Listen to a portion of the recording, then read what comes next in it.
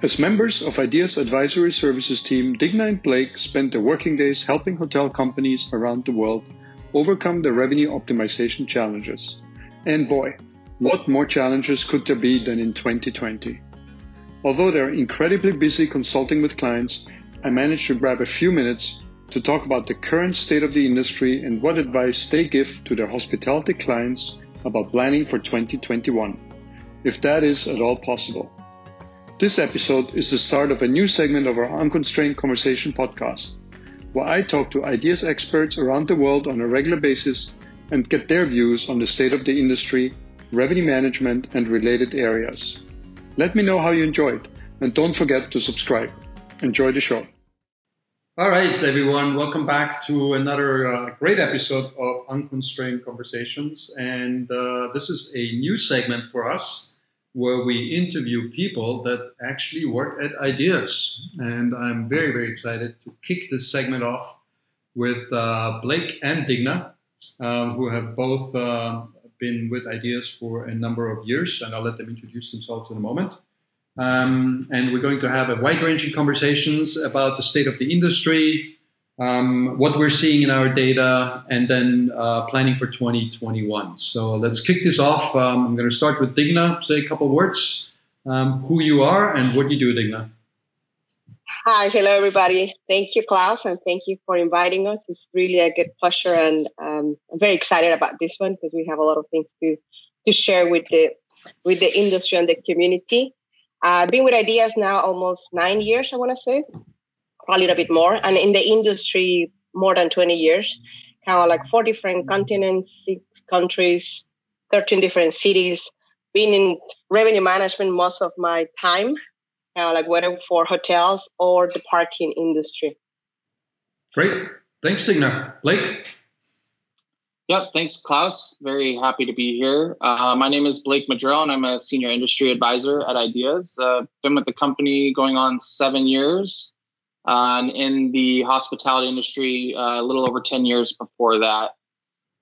So my focus is primarily helping clients either prepare for technology that they're getting ready to adopt, or they've adopted technology and they're looking to take it to the next level. So we're often exploring where there's opportunity to just drive revenue through efficiency and leveling up both people's skill sets and the tools that they use. So very happy to be here and share what we're learning in the industry today.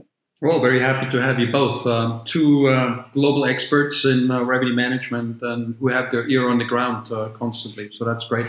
Let's start off with, a conversation about where we are now, what we're seeing in performance, and where is the industry kind of at this moment in time as we're here in mid-October. Blake, why don't you start us off? Yeah, so obviously it's a question everyone I think wants to know the answer to. They want to hear what recovery looks like, even what the decline looked like, so we can understand how to come back and potentially what may happen if that happens again. So where I think we've seen a lot of indicators around the recovery, we've seen a lot of things happen over the summer, but one of them is primarily where maybe the new cancellations that were coming in no longer exceeded the new bookings that were coming in. So we weren't losing occupancy day over day. We saw that really occur in the US until June. So July was the first month where the net new bookings started to help strengthen occupancy as you got closer to arrival. And then as we kind of move through the summer, I think what we're seeing now is, forecasts had to really adapt from April to that June timeframe where occupancy just kept dropping each day.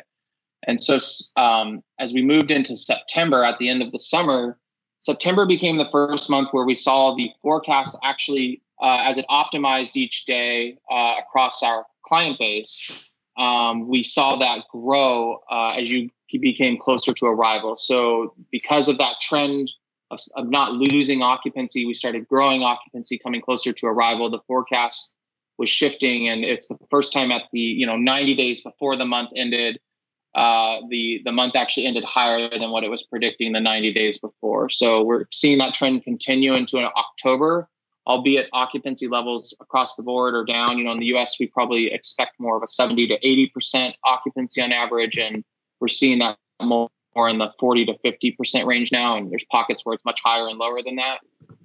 But generally, it's kind of a slow return or recovery that we're continue to expect in Q4, so long as nothing changes that we're not expecting.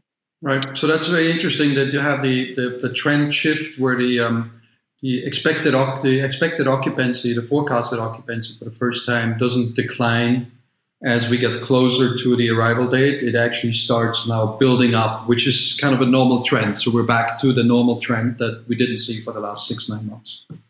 Yeah, and I guess just to, if you make that really clear, I mean, what that is saying is the algorithms that are running the forecast, they expect a certain outcome, right? And so if that keeps dropping each time, that means that we're not hitting what it's expecting. But if that keeps increasing each time, that means we're exceeding its expectations. So that means, and so it wants to readjust based on that information. So that's good. That's a good sign of, a tepid recovery at the very least. But we're seeing that the bookings that are coming in, the net new reservations are exceeding the forecast expectations, and that's causing it to adjust into the positive, which is good news. Oh, brilliant. Thank you. Digna, what are you seeing kind of for the industry at large? What are some of the trends that you're picking up? You talk to companies in multiple segments all the time. What are you hearing? Those ones, what we're seeing is kind of like the new trend is starting to develop. So we saw at summer, everybody kind of like was expecting what was going on with the leisure business in a way, kind of like continued to have a little bit of movement, but we were very afraid of what was going to happen with the corporate segments overall in the US. And whether it's you're at an airport and you're kind of like wondering if that corporate is going to come and park at their facilities, or you're a hotel and you're looking for that segment, we didn't know. So that was a big expectation, kind of like what's going to happen. And in the last 2 to 3 weeks is really when we're starting to see a little bit of more of business pick up, whether it's tickets being booked, but that's an indication that people is going to travel a little bit, not at the levels that we had it, of course. And at the same time, we continue to see a little more leisure business kind of like keep coming.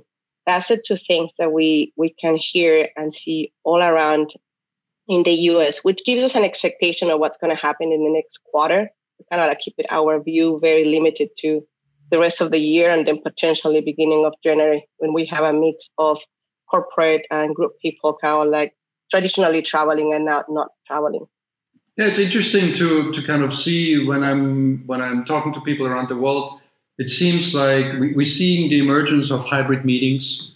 We're seeing some kind of anecdotal evidence that people are starting to travel again, at least domestically, right? Even for corporate travel, I hear lots of people, but there is a significant amount of people that are just saying, I'm going to start meeting in person again, which is interesting. So there seems to be a kind of a slow trend towards business travel coming back, although a very, very slow trend, I would say. But there's more and more evidence that people are meeting face-to-face. They are having these hybrid meetings, especially in Europe and in Asia Pacific, that are starting to kick in. So it seems to be a little bit better, getting a little bit better.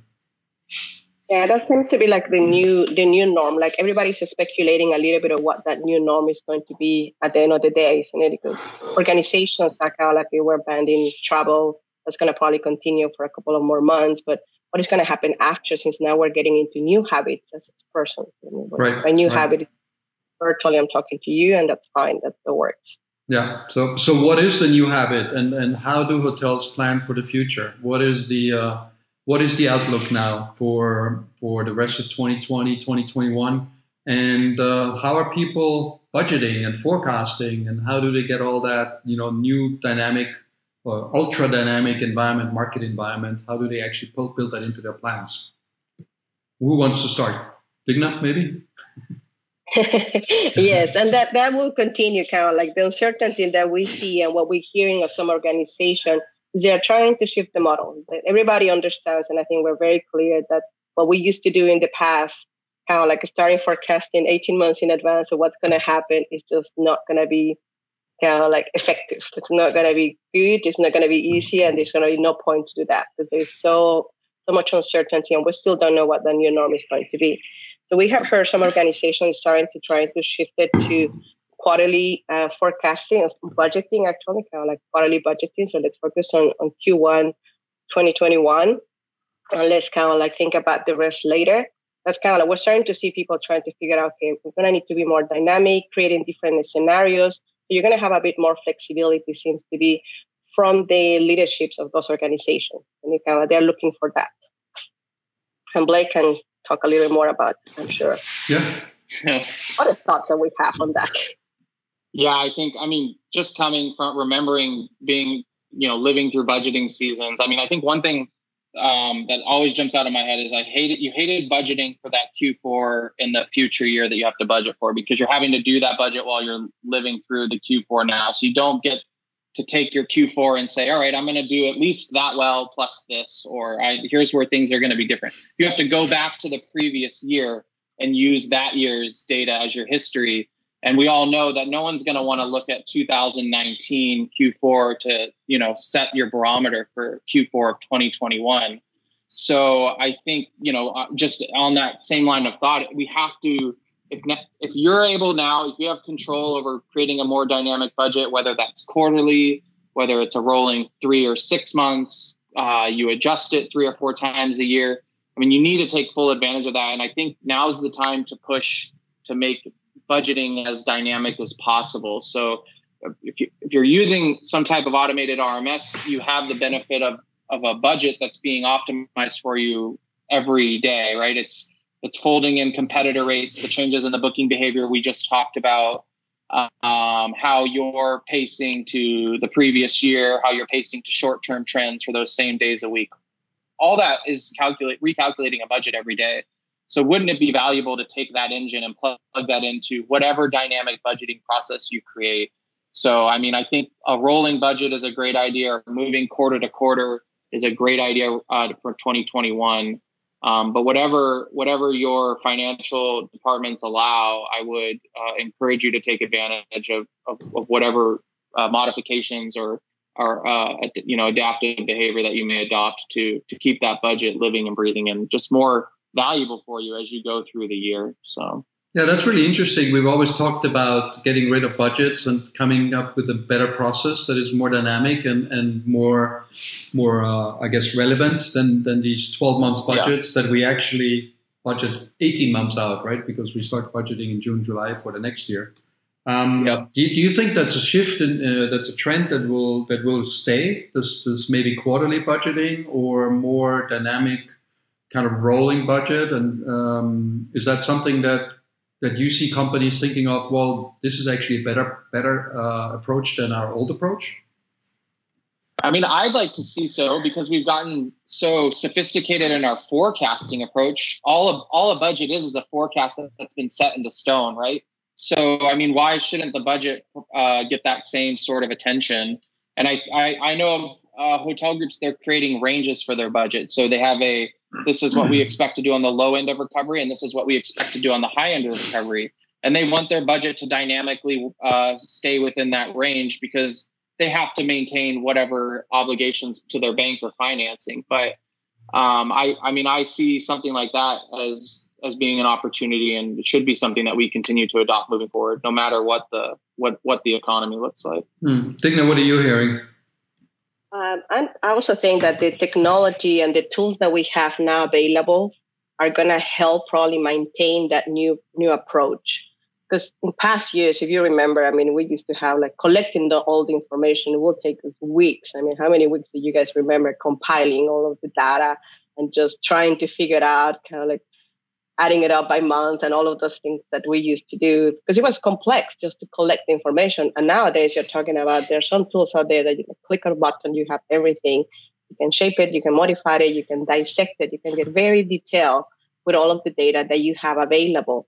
So we use those tools and technology and make a process that is pretty meaningful and more relevant for the owners and for the leaders. I think we can definitely stick to it, but it's a combination of using the new tools and technology and a new approach.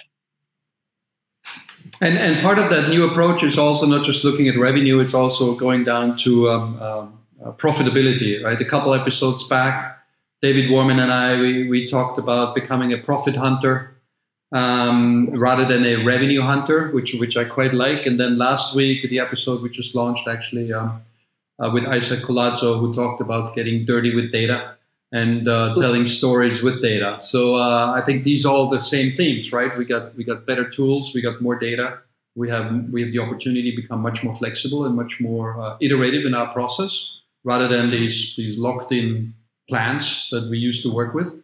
And then we're able to drill down to profitability. So is that a trend that you're seeing as well?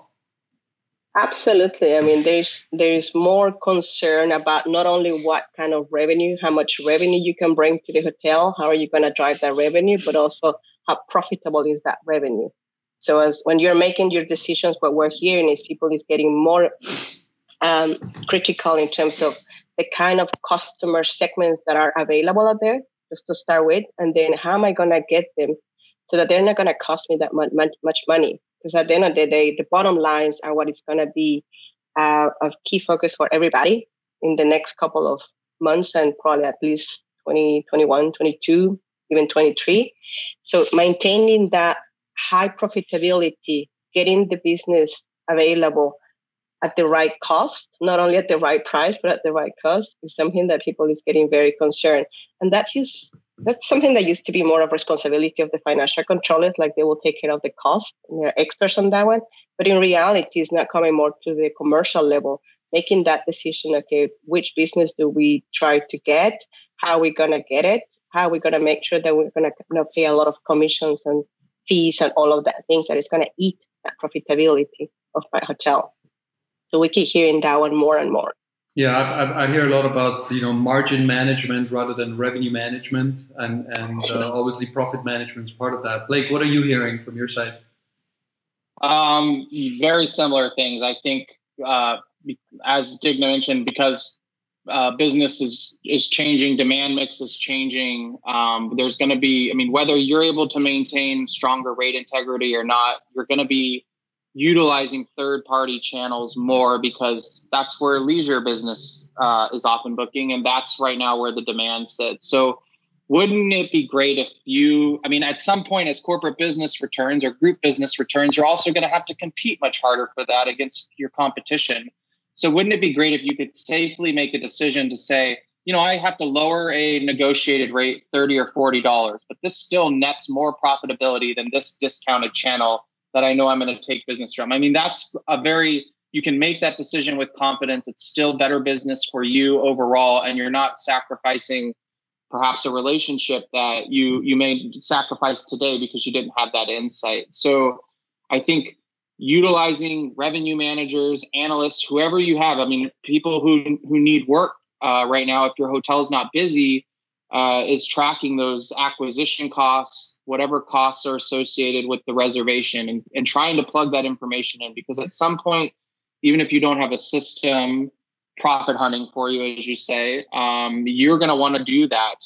And especially as you start to get those peaks starting to come back. I know there's drive markets in California, as an example, that are selling out on the weekends.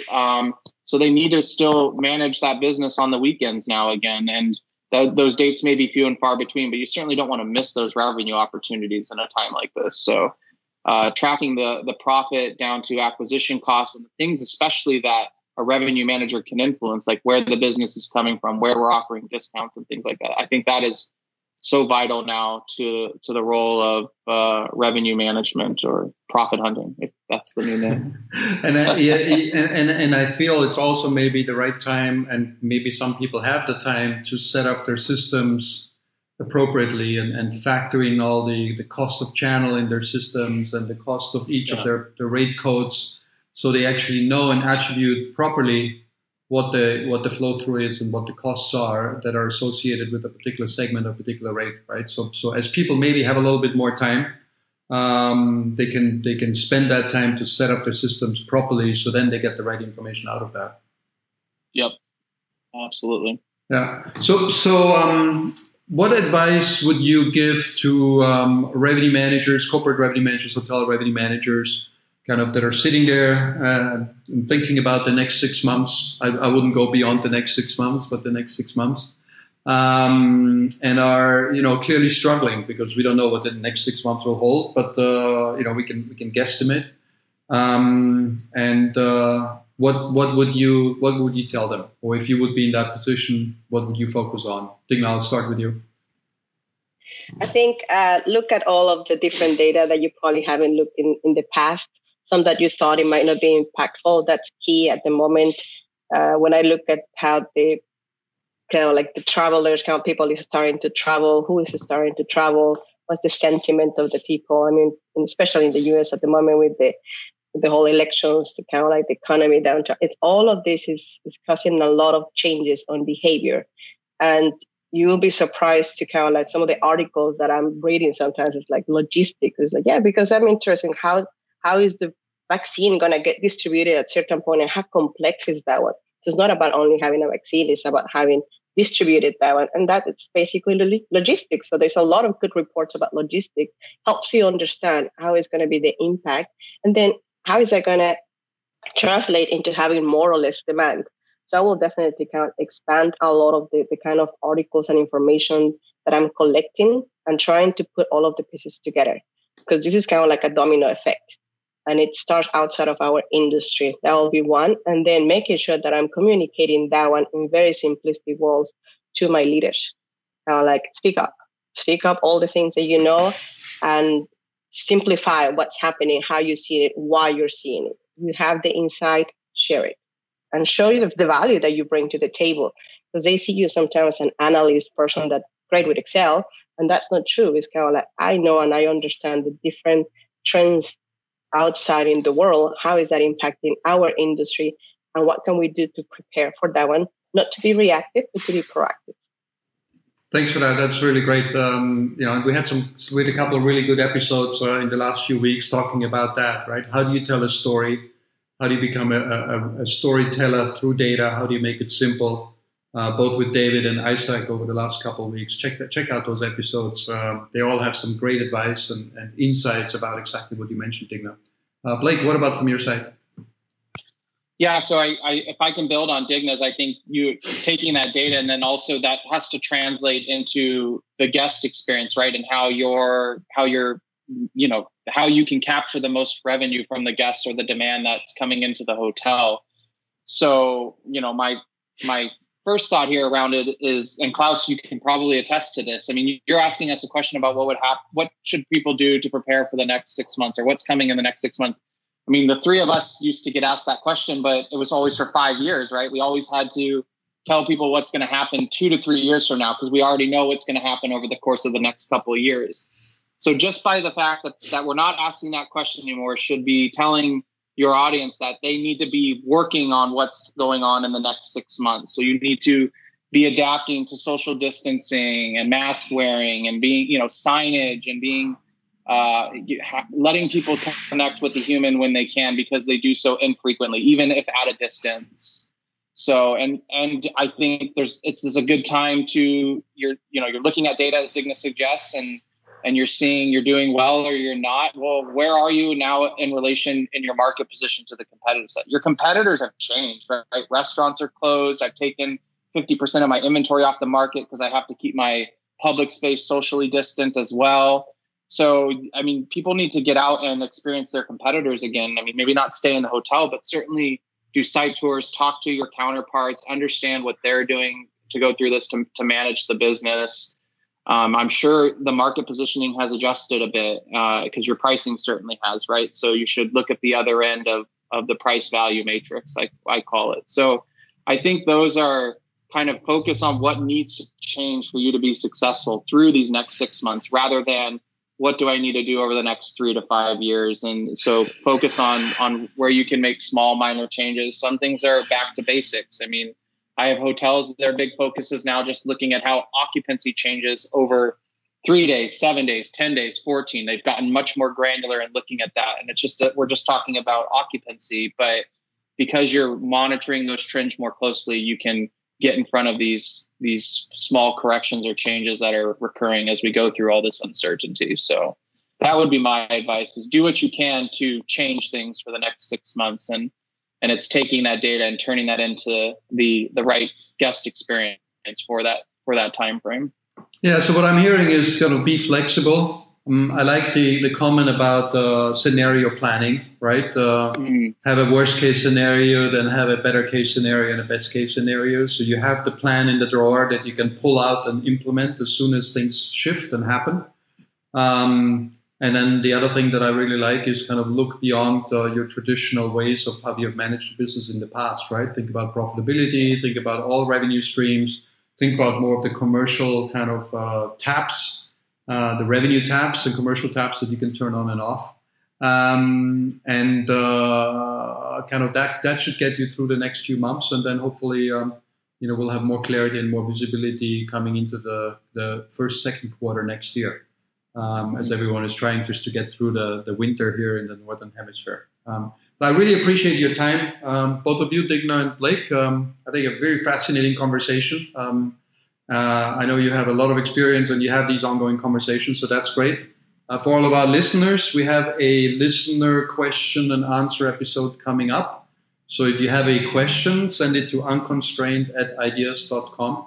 And in the next couple of weeks, we'll have a episode dedicated just to answering listener questions. So that should be fun. You can also send audio clips if you know how to do that, and we'll try to incorporate them into the podcast.